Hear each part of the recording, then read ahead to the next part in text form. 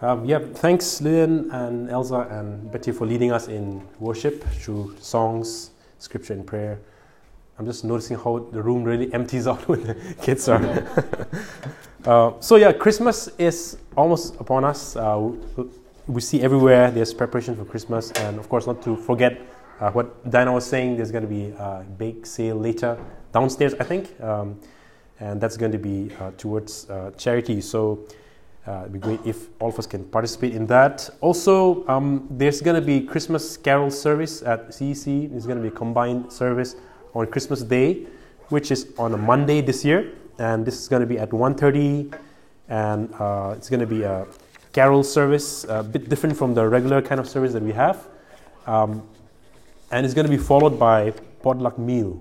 So you're welcome to bring along food to share, and apparently they're also needing helpers. So if that's something you would like to be a part of, do keep that in mind.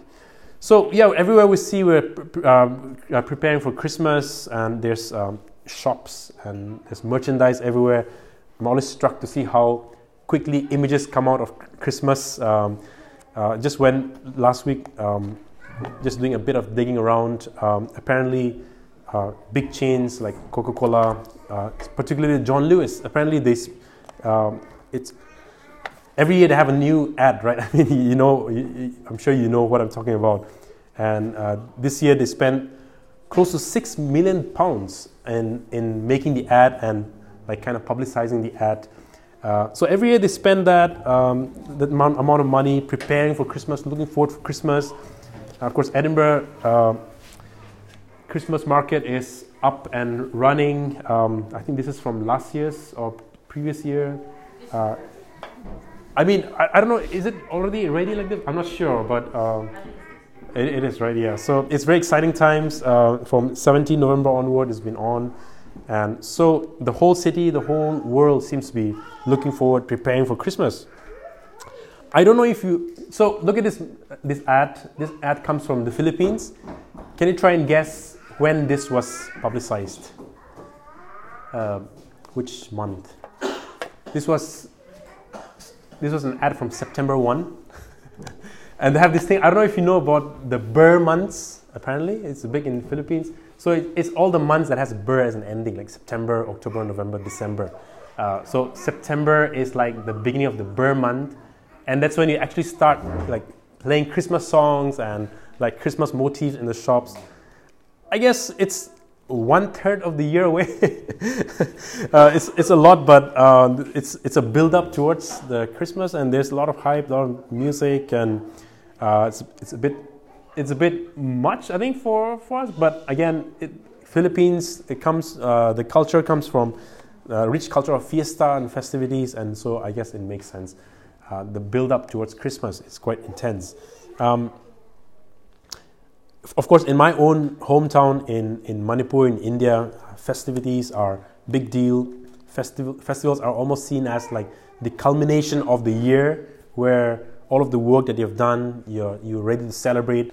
And so not quite to this level, but there's a lot of expectation, a lot of anticipation for Christmas Day. There's something called pre-Christmas or advanced Christmas, not Advent, but advanced Christmas, which is essentially about a month before Christmas Day. There will be gatherings after gatherings, and say in a city like Edinburgh, where a lot of students come to study, for Christmas they're going to be going home. So before they all scatter, they have like advanced Christmas celebrations with their friends and loved ones. And this is a massive event in among the communities. They have event after events. It's a whole day affair. It's not just a service. It's like singing and young people getting together. Days ahead of that, decorations, cooking, games, choir practice, all of that stuff, right? So even I know from my own context as well, there's a lot of preparation build up towards Christmas. Of course, here, like I think I would say it's a bit more low key. I was talking to a friend from Indonesia a few weeks back, and he was like, Christmas is a big deal, but he was quite sad that there's not much going on.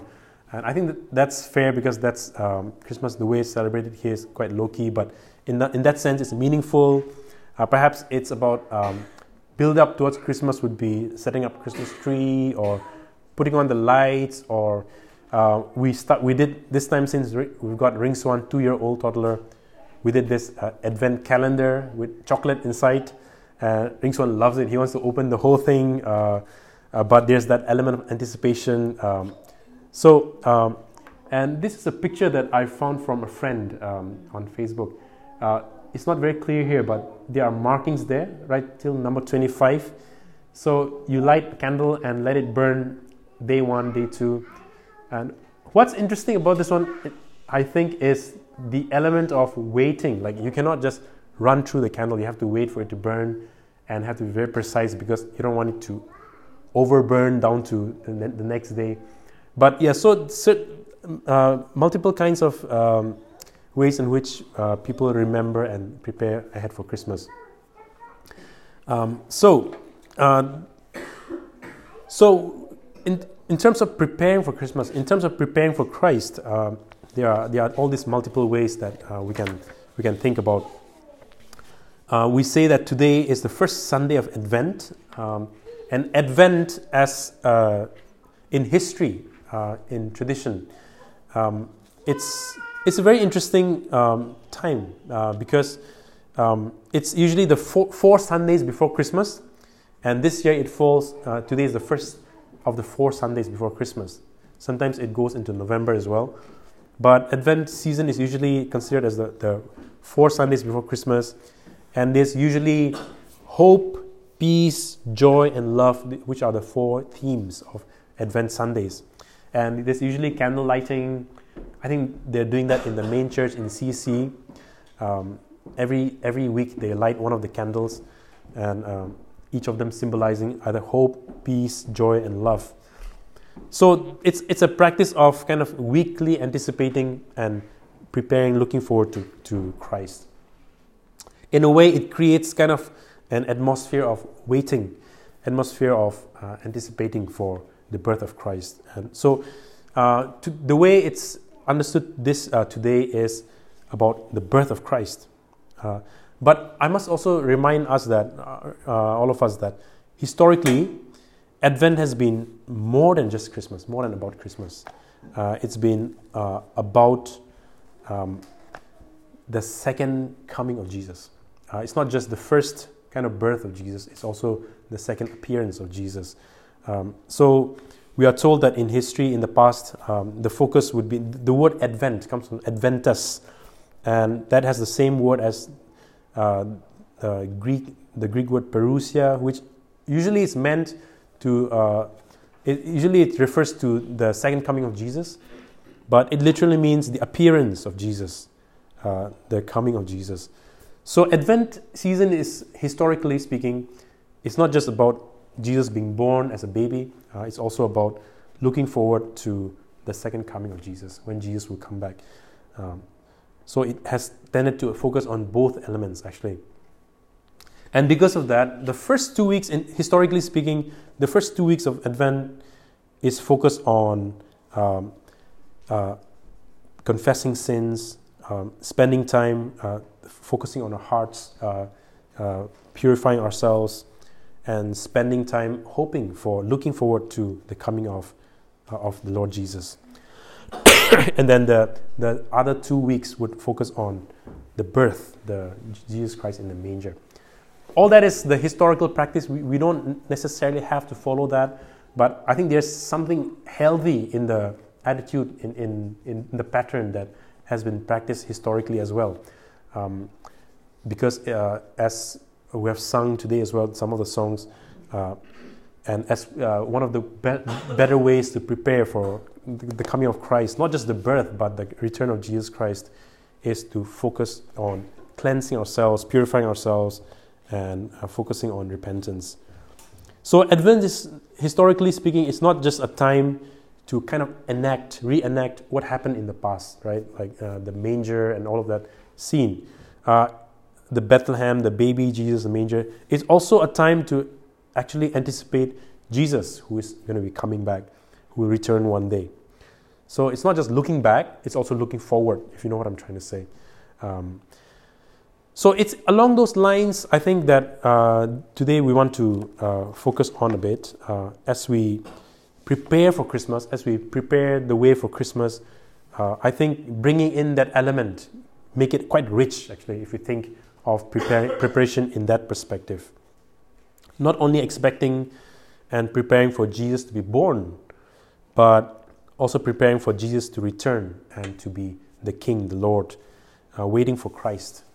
So I think when we say waiting for Christ, waiting for Christmas, in those terms, I think it brings a whole new meaning, a whole new way of preparing ourselves. So with that connection, I would like to suggest for today, for the first Advent Sunday, a way of preparing for Christ, which is quite strange and quite out of place in the context of today's festivities and holiday seasons. And that is the idea of holiness. Holiness and repentance as a way of preparing for Christ.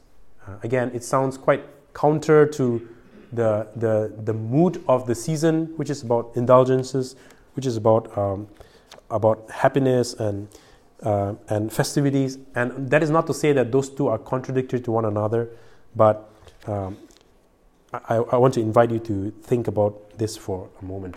So the text has been read out for us, so I'm not going to be going through reading this text again. But I think this text is helpful for us to think about this. How can we prepare for Jesus through the paradigm of holiness and repentance? Just a few notes though. This story is technically not about Christmas. By this story, Jesus is already, I think, like about 30s or late 20s. So he's already grown up. He's a full-grown man. And it's not about Christmas. It comes after Christmas, the birth of Christ. So it's not about Christmas, but it helps us to think about it helps us to capture the tone of the people of Judea, what they were expecting, what they were longing and thirsting, right? The tone of desperation, the tone of longing and thirsting for something, for Christ to be revealed. Also, it communicates the tone of darkness, the tone of the community having no shepherd, like no guidance. It was in such a time that John the Baptist appears here, and he tells these words that we're going to be focusing on. So, let's just quickly reflect on the what I said about the darkness, the sense of the mood of darkness. As Betty pointed out, one of the theme of Christmas is light has shone in the darkness, right? What is this darkness? In the history of Judea, in the history of Israel, the period after... So we went through the book of Nehemiah a few months back, and I think that's interesting because it connects us quite well to what Jesus brings and the hope that Jesus brings. When we ended the story of Nehemiah, you might remember that the people of Israel were exiles, right? They were first taken by the Babylonian Empire. Then they were handed over to the Persian Empire. The Persian king Cyrus allowed them to rebuild the temple. And for that reason, Nehemiah went back to Jerusalem to rebuild. And even though they rebuilt the temple, there was still a sense of lack. There's still a sense in which they were not home yet. So in that foreboding sense of being exiled, being away from home, being away from the comfort of God's presence. That was the pervading sense that we get from the book of Nehemiah as well. During the time of Nehemiah, round about the time of Nehemiah was also the time of the last prophets. The last prophets, if you flip from the Old Testament to the New Testament, the last book of the Old Testament is Malachi, right? You know that. Malachi, and then suddenly we jump into Matthew. Malachi was one of the few prophets that were active during the time of Nehemiah. And the message of Malachi, Isaiah as well was one of the prophets of during the time. In fact, if you look at this text here, the first section in verse 2, as it is written in the Isaiah the prophet, I will send my messenger ahead of you who will prepare your way. That comes from Malachi chapter 3. And then the other section, a voice of one calling in the wilderness, prepare the way for the Lord, make straight paths for him. That comes from Isaiah. So these are Prophet Isaiah, Prophet Malachi, who were active at that time when the Jewish communities were exiled under Babylon and Persia. And during this time, when the people of Israel was so confused, like, what is going on? We thought we are God's people. We thought that God has promised us to be as numerous as the stars. Why are we here exiled in this foreign land? Why are we under the subjugation of kings who don't know God? How is this possible? So it was in this kind of crisis that prophets Isaiah and Malachi and many other prophets as well, they brought their message saying, don't worry, God has not forgotten you. God has not forgotten you. I will send my messenger ahead of you. He will prepare the way. He will prepare the way for the Lord. The Lord is coming to you. He will rescue you. Don't worry, God has not forgotten you. And I think it's Isaiah 40's word reading in full, because it's so beautiful and it's so vivid. Isaiah 40 writing during the Babylonian captivity, as we call, when the Jews were under the Babylonian, scattered all across the face of the Babylonian Empire, the Middle East. Isaiah 40, a voice of one calling in the wilderness, prepare the way for the Lord. Make straight in the desert a highway for our God. Every valley shall be raised up, every mountain and hill made low. The rough ground shall become level, the rugged places a plain, and the glory of the Lord will be revealed, and all the people will see it together, for the mouth of the Lord has spoken. These are the words of Isaiah. So there's vivid language that God promises as a good shepherd, that like the good shepherd, he's coming for you. You are scattered right now, but I'm coming for you. I'm going to level the mountain.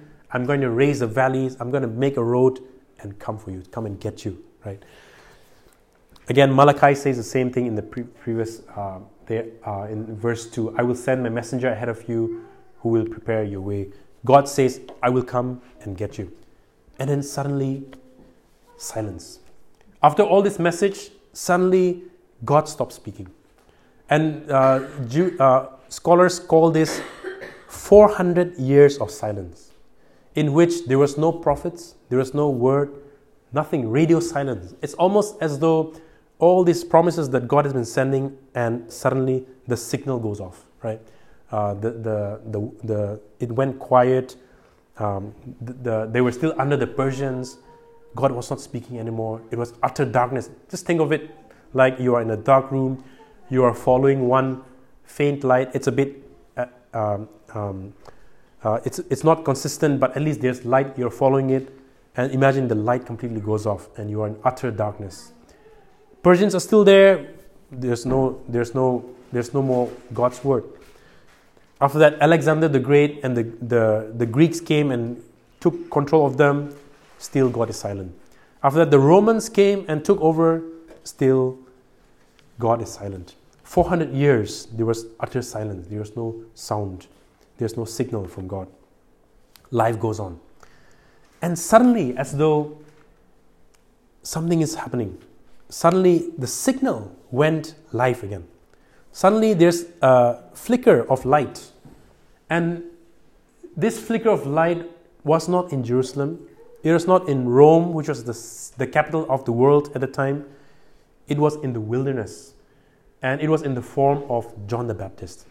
After 400 years of silence, there's one prophet who shows up, proclaiming God's word, saying that I stand in the presence, in the place of God.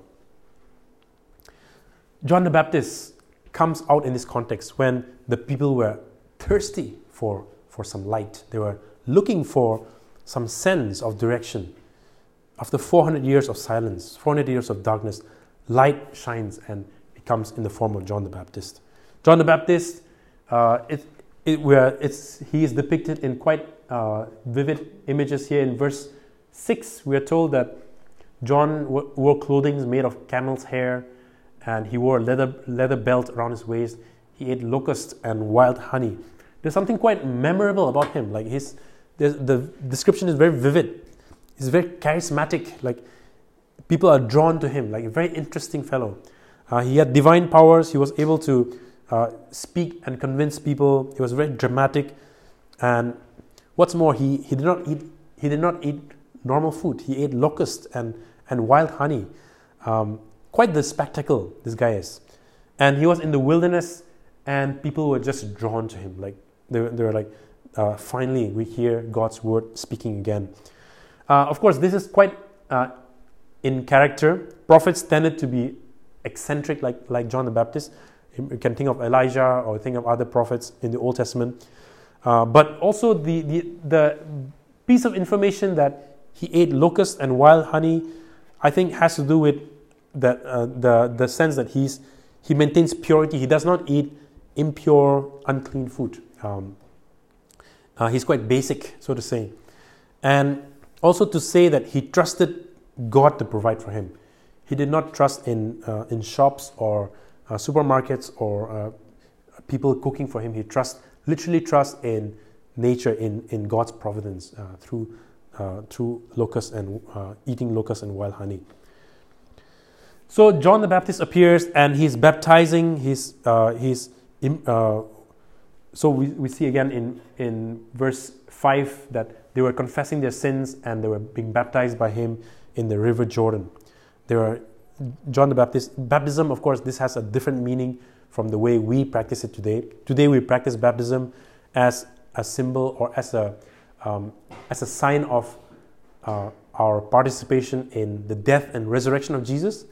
Here in this context, before the death and resurrection of Jesus, immersion, baptism, is a sign of cleansing. You dip yourself in the water, you immerse yourself in the water, you come out cleansed. And so this is the image that was being practiced here. So John the Baptist was baptizing those people who came to him by faith. And his message was very clear in verse 7. He says, "After me comes the one more powerful than I, the straps of whose sandals I'm not worthy to stoop down and untie. I baptize you with water, and he will baptize you with the Holy Spirit." So John's message is this, that he is only the messenger. He is only the forerunner. Like, he's not the main guy. He's not the main actor in this story. He's only the guy pointing to the actual actor, actual character who is coming in this story. The real Lord, the real God who is coming. In verse 3, just if you look with me again, prepare the way for the Lord. Adonai, the Lord, is a reference to God. God is coming, and he is just a messenger. He's not even fit to untie the sandals, as it says in verse 7. The one who is coming is holy, is powerful, is great. He is not fit to untie the sandals. And unlike John in verse 8, unlike John who baptized with water, the one who is coming, he will baptize with the Holy Spirit. In Matthew, we're told he will baptize with fire and the Holy Spirit. So John's message is that he's only the messenger. He's coming only to point to the real God, the Lord, who is coming to save his people. He will be here soon. Therefore, and that's where the focus for today's message is. Therefore, repent and turn around. Therefore, get ready, because the real deal is coming. The real character is coming. The real Lord is coming. Cleanse yourself. It's time to reflect. It's time to immerse yourself in the water. It's time to repent. It's time to detox, if you like, because the real Lord is coming. Prepare the way for the Lord. The real Lord is coming. So this is John's message is to call people to holiness. Everything about John, if you just look at this imagery here as well, everything about John emphasized holiness and repentance. This is a guy who wears camel hair, no fluff, no luxuries, no blings, no excesses, no indulgences, like the basic life, the simple life, no distraction. Literally trust in the Lord for food, trust in the Lord for everything. Clear, single-minded fellow. Like, this guy is like symbolizes holiness in that sense. Repentance, holiness. he literally embodied that ethos, that calling, that message. Holiness, the call to holiness. Prepare yourself for the Lord by seeking holiness. So I want us to reflect on this for ourselves this Advent as well. Holiness. Again, holiness. What a strange notion to be thinking of during Christmas time, when everything we see around is almost literally the opposite of that. And yet, how appropriate, right? Because without that clarity, without that focus, we all know every Christmas, it's so easy to get lost in what Christmas is about. Christmas is to be clear, I'm not saying that there's one thing that Christmas is about. Christmas is about many things. It's about family. It's about rest. It's about joy, peace, all of that.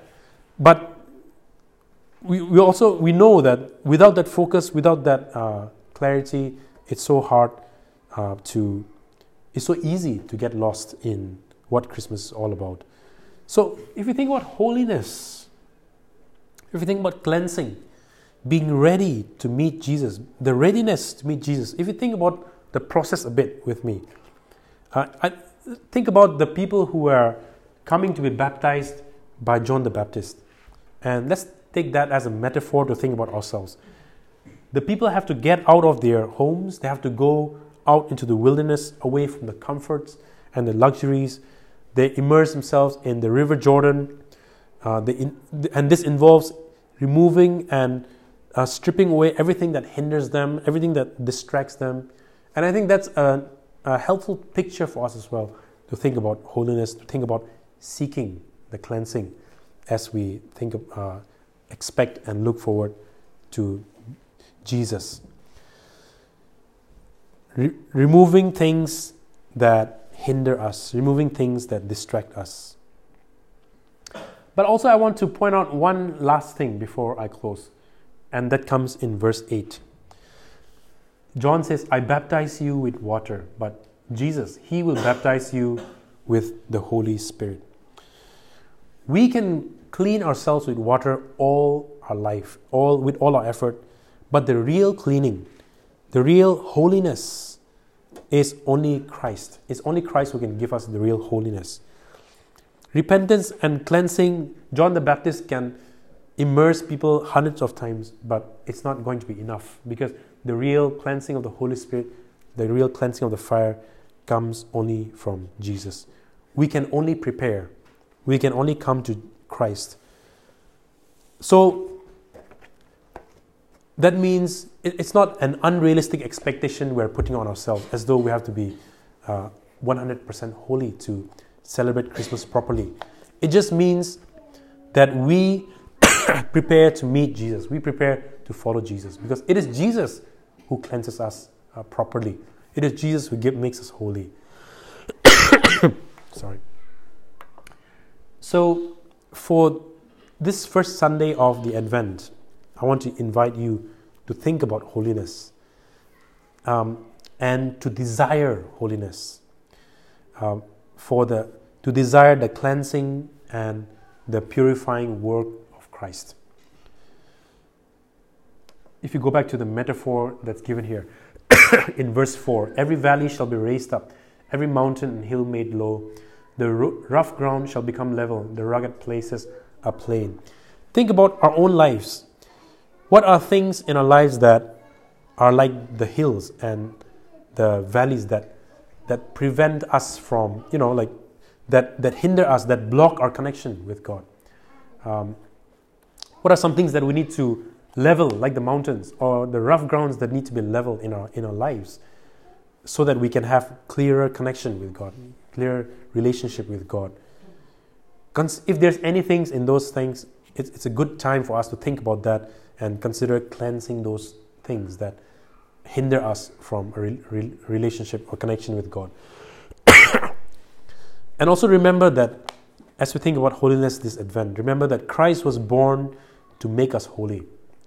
Christ is born and He brings the fire and the baptism of the Spirit. It is Christ who purifies us completely. It's not our efforts. It's not our repentance that He cleanses us. It is Christ. So as we think about holiness, as we wait for Christ, what it means is that we are also waiting for holiness. We are also waiting for holiness as we wait for Christ. It is Christ who truly enables holiness in us so that we can be with God. So for this first Sunday, I invite us, and of course throughout, I invite us to think about holiness as a theme, as a motive for your own meditation on your own minds. Think about holiness and desire holiness. Remember that looking forward to Jesus is to look forward to holiness, to look forward to the life of cleansing, the life of forgiveness that we have in Jesus. And that is precisely what John the Baptist so powerfully and so dramatically teaches us in his message as he prepares the way for the Lord. Let us pray, and we'll continue our response through songs. Let's pray.